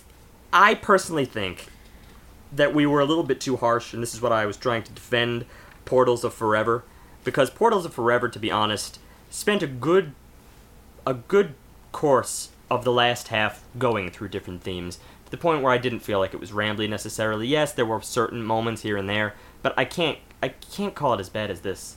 And it's like, maybe we're being defensive of Pledge for Peace just because we love the bass solo so much, but I can't defend the track in a whole. I still think that Portals to Forever was, I think, a more solid track. But I never said that, personally for me anyway, that Portals Forever, because it got meandery, that it made it a poor track. Yeah, but we spent a lot of time, To be fair, you guys spent a lot of time. Yeah, he was quiet during that track. one. I didn't Alright. have a lot more to say because... breaking the fourth wall. I'll stop looking at you. I'll look at John. Well, no, it's just also, for me, for that With a wagging track... finger. That track, I acknowledged that it was a little meandery, but that said, it was still a solid track that I enjoyed. It was just the fact that we all agreed it did get a little meandery. This track... And also, the other thing about Pledge for Peace, it's not just rambly. There's a word to describe it which was ill-chosen when I previously mentioned it in Royalty, and that is the word avant-garde. It's more apt here. Yeah. This is rambly to the when most people think of rambly, they think of avant. When most people think of avant-garde, they think rambly. Yes. Not even. It's long-winded. Long-winded. Outro. It just doesn't know when to stop. Well, it's along the lines of what Steve's saying. It's Beethoven in its sense that it doesn't know where it's going or how it's going to end. That's the whole thing. Rambling kind of gives an idea that it's jumping from place to place. This was a lot more repetitive than that. The more and more, I mean, I know this is really like beating a dead horse here, but No. I do feel like it's important to put this in perspective, and now I'm almost taking it back. Beethoven ending is really more of a positive statement, and I think I'm going to attribute that to Portals of Forever, rather. I think that was a Beethoven ending, whereas it reaches climax, and all these other different statements of the theme. It's wrapping up. You were aware that it's wrapping up, but it's wrapping up for so long. Still, it's epic in its conclusion. The final note is repeated in this 18 case, times. there's no word to describe it, and I shouldn't be describing it in Pledge for Peace. It's just, there is no further point after the bass solo. There's nothing. The song That could have ended it's the time for the musicians to just show off. And I think I want to leave it at that, because there are definitely people out there who would be absorbed in this. I don't want to exclude them. That's just the nature of jazz in many cases. Yes. And on to the final track, Legacy. There's a reason why we wanted the album to end on the bass, and not just because of the second half of Pledge. Legacy was a summation of the whole album without any expansion. But the problem is with Legacy from the get-go is that it brings back themes that were stated earlier in the album in a bit of a different way, but not different enough to be engaging. We all agreed that at this point in the record, especially halfway through this song, we were bored. We were getting bored at least, because it was nothing.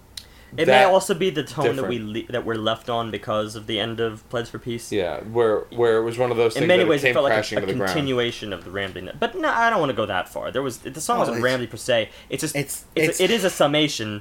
It actually echoes the beginning of Pledge for Peace in terms of that texture heavy whatchamacallit. It feels spacey again. At points it echoes every song. It echoes that stuttering piano that which I loved in the first track. But it feels like it's... I loved it in the first track because of the way it was stated and everything else. Here it's thrown in. This track was, as I had said when we were listening, it's kind of almost devoid of heart and soul. It just doesn't have the same kind of heart and soul and feeling the other tracks that it's restating had. We're nearing our wrap up here, so I'm just trying to be fair about everything. Yeah, and we ran... And there's a lot of... We're splitting hairs in many places, but we're splitting them for good reasons, but also sometimes shallow reasons. It goes like this. I spent a huge amount of time just, criticizing the end of Pledge for Peace, yet at the same time, I almost feel like that would have been alleviated had Legacy been completely absent. Yeah. Then I almost would have expected that jazz, jam, avant-garde ramble. Because, let's put it this way, even though that was like 8 minutes in of itself, the very last minute of Pledge for Peace was a very cool outro. It was very satisfying. Yeah. But Legacy doesn't do that. Legacy is much more stagnant in the way that it revisits every single theme, and it ends on a dime. Yeah. Like, really quickly, abrupt. It just Too didn't- abrupt for some of the It's the softer tones that were stated throughout the album. I feel like they didn't deserve that abruptness. it's a summation, but it's an almost tangential summation. It jumps around and goes, "Hey, you remember this? Hey, you remember that? You Hey, know- you remember this?" And it's just You know what the problem is? Here's my card. Here's my card. No, you know what the problem is? Legacy is a very rock and roll structured track. It's a wrap up for a rock and roll record where it brings back themes of the album in a very structured sense, even though it's a longer track. But you don't want that on a jazz record. You want some kind of ridiculously epic creativity to take you off into the sunset, or a kind of cool, chill. Well, yeah, man, let's just relax and cool off. Yeah, you don't- and slow burn. You know, You got an don't overture. want. You don't want to be revisited by everything you already heard because that's very standard and cliche. And the last thing you want It's on an jazz. interesting way to put it. I think I'm it's- following you. At the same time, I don't personally feel that rock and roll records do that wrap up and revisit. Okay, then themes then necessarily. let's rock operas do that. let's Oh, rock operas, Okay, yeah. so Yeah. let's Oh, put it that's a towards different element. let's put it towards more the musical aspect. That's And another most animal. musicals have a reprise and the ending where they kind of wrap everything up and bring back all the themes. Yeah. You don't need that in a jazz record. This- I want something that blows my socks off because I got them blown off a couple times already on this album. it's I just- wanted that. That That's said- how you. I want to be in anticipation of the next creation of this band. That's what I would want. That's what jazz feeds you, anticipation. Yeah. And instead, I got an overture. I got an a overture at the ending. summation. That's why I said that we were almost doing this for shallow reasons, and I it's got not footnotes. going to hurt my rating that much, just a little bit, but it won't hurt it that much because let's put it this way: the simple fixes, I don't even think would be talking about this ad nauseum if it weren't for two simple things: either get rid of Legacy completely, right? Wow, that would have been such an easy fix, or have Legacy be track 1. Then it's actually an overture. Then it's an overture. Then you yeah. haven't heard this stuff yet, right? It's all new. It's all It would fresh. have made more sense. And then, whenever it came later on, and when it was stated, a little bit more firmly, a little bit more concisely, you would have been like, "Ooh, that's right. That's that thing we were told about in the introduction." But wow, it hit such a climax there, such as the stuttered piano, Yeah. in Galaxy 2. The Just hunting. imagine. The hunting nature. Yeah. The trio. Yeah. You would have been deprived of a smidgen of freshness, but you would have been released of, the It would have been the appetizer for this meal. yeah. It would have you would have known exactly what to expect, yet be completely surprised. Now, we talked in very black and white terms. I want to say something.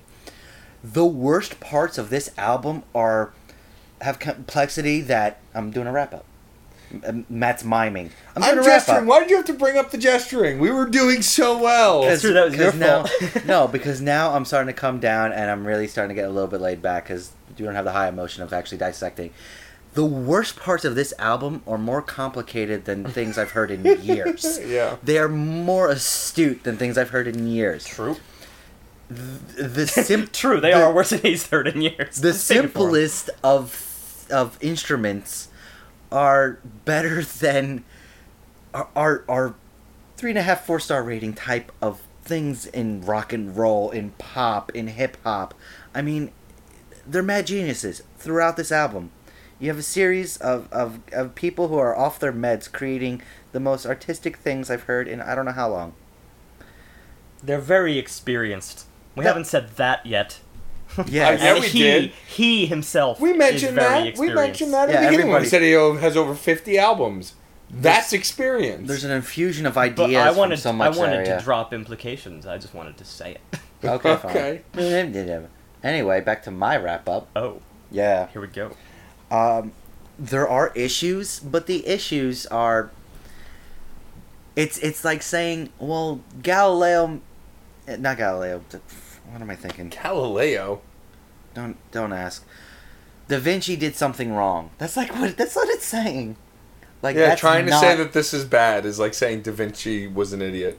or that's not as good as his other work. I have a brief anecdote, which will take no more than 30 seconds.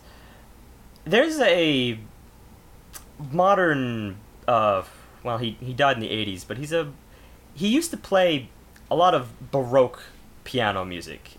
He was a performer by the name of Glenn Gould, who I think a lot of critics tend to really, really hate because of the fact that he used to make these grandiose claims about, art throughout the ages. At the same point, he was a very, very brilliant man. He may even had a little touch in the head. He was so brilliant, like a savant in certain areas. But he would occasionally make these claims, like he'd be talking about Beethoven's later sonatas, and he would say, oh, well, yeah, that's when he could get away with anything he wanted. Back when Beethoven wrote that junk. He was quoted as saying this. And it was like, wow. I mean, okay, yes, everyone's entitled to their opinion, but at the same time, you should never, don't trample on the greats, necessarily, because without Beethoven, where would we be? So, Right. Yeah. Well, yeah. But that's like, it's an anecdote to go with what John's saying. I Yeah, would never. saying the bad all stuff of the here? critiques that we're saying here are merely opinion. And I have a minor anecdote. Like, it was always my big thing with my opinion on music that you can't. Only in very specific cases can you say something sucks. Otherwise, it's just your opinion. If you Why don't, I hate that term. yeah, just because you That's- don't like it doesn't mean it sucks. It's why I also hate the word junk. It's Yeah. based on that interview. I would never say that about something unless I absolutely detested it. Right. Critiques, as harsh as they may sound sometimes, these are really minor points. These are the ultimate musicophiles nitpicking. That's what it really comes Yeah. down to. yeah. On the whole, what would you give it, John? Parts of it are intimidating, Mm. which does detract can a see little that. from it. I can see that. And parts of it, I scratch my head and go, yeah, that's beautiful, but I don't see how it fits. On the whole, it's just so well composed, so well designed. It's a 4-5. It really just... And it has a 6-star song on it and a 6-star solo that's just magic. I haven't heard that before. No, Interesting. it's got it breaks the mold at parts that are just so beautiful that words will never be able to describe. All right. Well, having brought this album to the table and wanting to introduce us to jazz, period, I think I had a pretty good start. You didn't introduce us to jazz. You beat Yeah. us in the face with it. You know what I You mean. wrote Us, jazz- us no, no, as no. crash No, but chords, what I'm- having never done What it. I'm trying to say is, please, I was trying to make a joke and you frickin' ruined it, and it drives me bonkers. Can I make a joke? I was just gonna say that you, instead of introducing us to jazz, you beat us to death in the face with it. Like, wrote- this is the best jazz, probably the best jazz you could have possibly brought us, and you did. Oh, that's what you were doing. Yes. It was Did funny. I- Everybody left. Yeah. You wrote jazz on a baseball bat and hit me upside the head. Pretty much. Okay. Well, I'm proud of that much at least. You're welcome. I'm proud of you too. Here's the thing. Here we go. Everybody strap in. I mean, apart from the crash chords purposes, I haven't really thought about rating much jazz on a personal standard in any case either. Not that, not that every single time I'm listening to music I'm always thinking about what would I give it. Right. That's really only for this 2-hour period. But I haven't heard a wealth of Chick Corea's previous work, and I'm pretty impressed by this. I really am. Like, I didn't know what I was going to get necessarily. There's always the assumption that sometimes when you get the work from a man who was, upwards of 65 and in the upper, that you're going to get ideas that are rehashed or comfortable, really stuff that's, of the last 30, 40 years. Things that aren't necessarily fresh or groundbreaking, but always deliver. And that's what I was expecting here, of course. Because he hasn't released an album of original work in 10 years. But there's a good portion of work on this album that I do think is groundbreaking. Age, throw it out the window. I think that the first track itself is that brand of space jazz is unlike anything I've ever heard. Yes, it has elements of it, But that's the skillful master at play. He goes back and he borrows from little snippets here and there, such as later on in the album, he goes back to that John Coltrane song. He borrows from elements of, what do you call, lounge music, of course. That's predominant in any jazz club you might go into. He sometimes settles into that for a while, but he always brings you back to a new, groundbreaking idea. For this reason, I mean, I knew this track was going to be above 4, but the groundbreaking qualities, which is what I'm always looking for, it pushes it to the upper 4s for me. I probably would go as far as to say that this is a 4.6.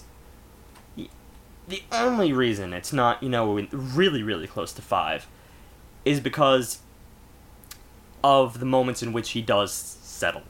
They do tend to run long at times because of the way the jazz is constructed. It's a general critique of jazz, or personal critique here, I should say, that they do sometimes lose sight of the theme despite the groundbreaking moments. Despite those groundbreaking moments, they come back, they're here, they're there, they're all over the place, but the cohesion sometimes gets lost. It's the art of jazz to explore, and this is a full exploration. But I'm a composition guy, so I almost wish that there was a sideline tangential album that took those moments and explored them to full fruition. Then I would be in the 5 territory. But 4.6 is pretty damn good. So, go, Chicoria. Keep working. You always have to pick those numbers that aren't quite in the middle points. Oh, I always have my new reasons, because every album is You like to different. be different. He does. I use quarters now, and honestly, over 4.5, you gotta use tenths. No, I agree. Anything over a 3.5 or 4, you going to quarters makes sense, especially. And we make up the rules as we go along because it's our podcast anyway. Everything's made up. Points don't matter. It's like We've been honest about this. 5 is very personal, and you have your very personal specific reasons to explain it. And it's just, there's a couple elements here that are a little bit lacking here and there. But 4.6 is, for all the general reasons in the pantheon of music, so high. So for me, I mean, this was a very unique experience for me. I mean, especially considering we had done, a couple of instrumental records. We did Pacific Rim, which had its moments, but more or less was fairly mediocre. We had Godsticks, which was just an assault of instruments. And we had Tomorrow's Harvest, which was so technical, it was almost brain aching, at points. Whereas this, I mean, as much as there was a lot of great things going on and a lot of layers, it never felt like work. I enjoyed almost all of it. It had a wholesome, exciting nature to it. The only track that I can actively say I didn't like, and it's not because it was a bad track, but just because it ruined the immersion for me, was 5. Outside of Space, which, for me, someone who's functioning on an emotional level, immersion is very important to me. If you can draw me in where I'm not thinking, I'm just feeling, that's a big deal. And besides the end of, up until track 4, the immersion really hadn't been broken. And then track 5, I was just like, oh, this is really different for this record. I don't really like it. Granted, the immersion was almost an hour at that point anyway. Right. I'm so proud of you guys. The one song on the record is the one that you're dissing. That makes me proud. I feel like I've achieved something. But for as a whole, I mean, I really do like this record. I don't know that I'd go out of my way to listen to it all the time, but that doesn't mean it's a bad record. It just means I feel like this record would fit specific moments for me. But all in all, I really enjoyed it. I mean, and that I agree with John. That bass solo is a 6-star bass solo. It breaks the fucking record. Whoops, Steve's gonna have to bleep that. But for me, it's just one of those things. Is that I love that bass solo. It was so good. Well, be careful. You can't rate based on a bass solo. Based on a bass. Based on a bass. Bass, the bass, the bass, the bass, the bass, the bass, the bass, the bass, the bass, the bass, the bass, the bass. I'm sorry, I was skipping. But, I really liked the record, and, I was surprised that I liked it as much as I did. Because I don't listen to a lot of jazz. Like I said, my experience with jazz was more environmental than than personal. But there were a lot of personal moments on this record. Again, especially like Pledge for Peace. Environmentally opposed to jazz. Interesting. Well, not opposed to it. Just my experience with it was in an environment where jazz was being played. I never sought it out.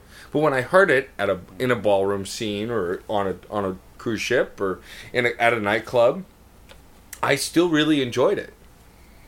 Just I didn't focus on it as much as I had here. You had a different framework to work upon. Yes. So, for me, it's so tough. Like, I don't know. I guess I would say that it's definitely, for me, it's, I would definitely say it's beyond 4. It's definitely beyond 4. It's definitely beyond 4. Is it beyond 4? It's definitely beyond 4. I think I'm stuck in a loop. I'm not editing this, just so you know. Good. Definitely 4. Definitely about 4. Definitely. No, but it's not a 5. Steve's right. There's enough problems that aren't glaring issues that it wouldn't be a 5. But I think I don't want to give it a 4.5 either. It's just almost. It's a 4.4 for me. It's almost a 4.5. But to me, when I take a band that was a 4.5 or a 5, I loved every track, but maybe not every moment. But with this, there were moments that really took me out of the album. So, it's a 4.4 for me. And for my overall wrap-up, which I forgot to do last week, by the way, Jimmy Eat World, skip it. It's not worth listening to, buying, just skip it. Forget it. This one, buy. But this one, yes. This is on the range of skip it, listen to it, buy it, go out and get it. Go get this record. Because I feel it's really got something for everyone. What was your number again? 4.4. Okay. 4.4, 4.5, 4.6. Interesting. I just don't think it's 4.5. Because bands that I've rated that are 4.5, like Steam Powered Giraffe, like, there was just that other something. And I pretty much liked every track. I got the other something. It's, complicated. Ratings are hard. Right, but for this, it was just one of those things. I didn't get that something that I need to put it to that next level, but it by no means is bad. It all depends on what we value, of course. But again, in closing, for the overall wrap-up, buy this record. Please go buy it. It's a great record, and you'll enjoy it. If you have any interest in jazz, dude, come on, oh, yeah. People, please. I highly encourage it, even for those who aren't. And because we went at such length, I'm gonna give a brief outline of a topic we're gonna be getting into. And I'm kind of curious. I want people to actually send us some questions if they feel the need to, because this is one I really want some feedback on. The idea is that instruments have the ability to go into all sorts of different genres.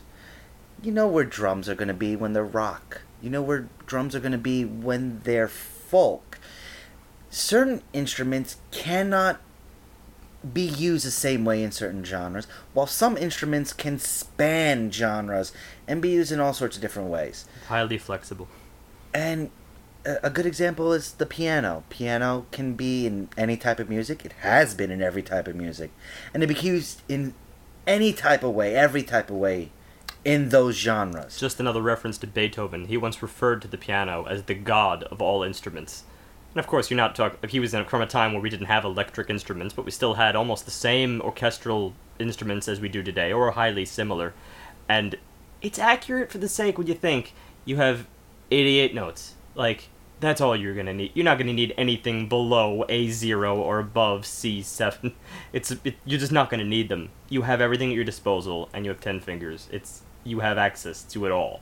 Every other instrument is constricted. So it's a very reasonable question that John poses, that instruments should find themselves in one particular brand of music or another. An example of this is the violin. A violin in a more classical setting is used to state any sort of emotion, any sort of theme you can really think of because of the way it's being treated. Yet when you see it in a more modern-day rock and roll setting, it's hard to make it deviate from being a love sound or being a sad sound. It's hard to state it as the instrument of youth, necessarily. Yeah, it's or of the youthful sound. Yeah, and it's both a shame and it's interesting to explore how instruments are treated. Yeah. But there's going to be some debate here, because there certainly are exceptions to the rule, and I think we're all going to come back with these exceptions when we look further into the topic. And I really want to culminate this topic with your favorite specific instrument. Indeed. Ooh, that's tough. Yeah, I need time to think about that. That's Because what I wanted to go yeah. to, because we're going to discuss all these instruments, and I want us to really, because I think once we really outline how we feel certain instruments are, it says a lot about what your favorite instrument is.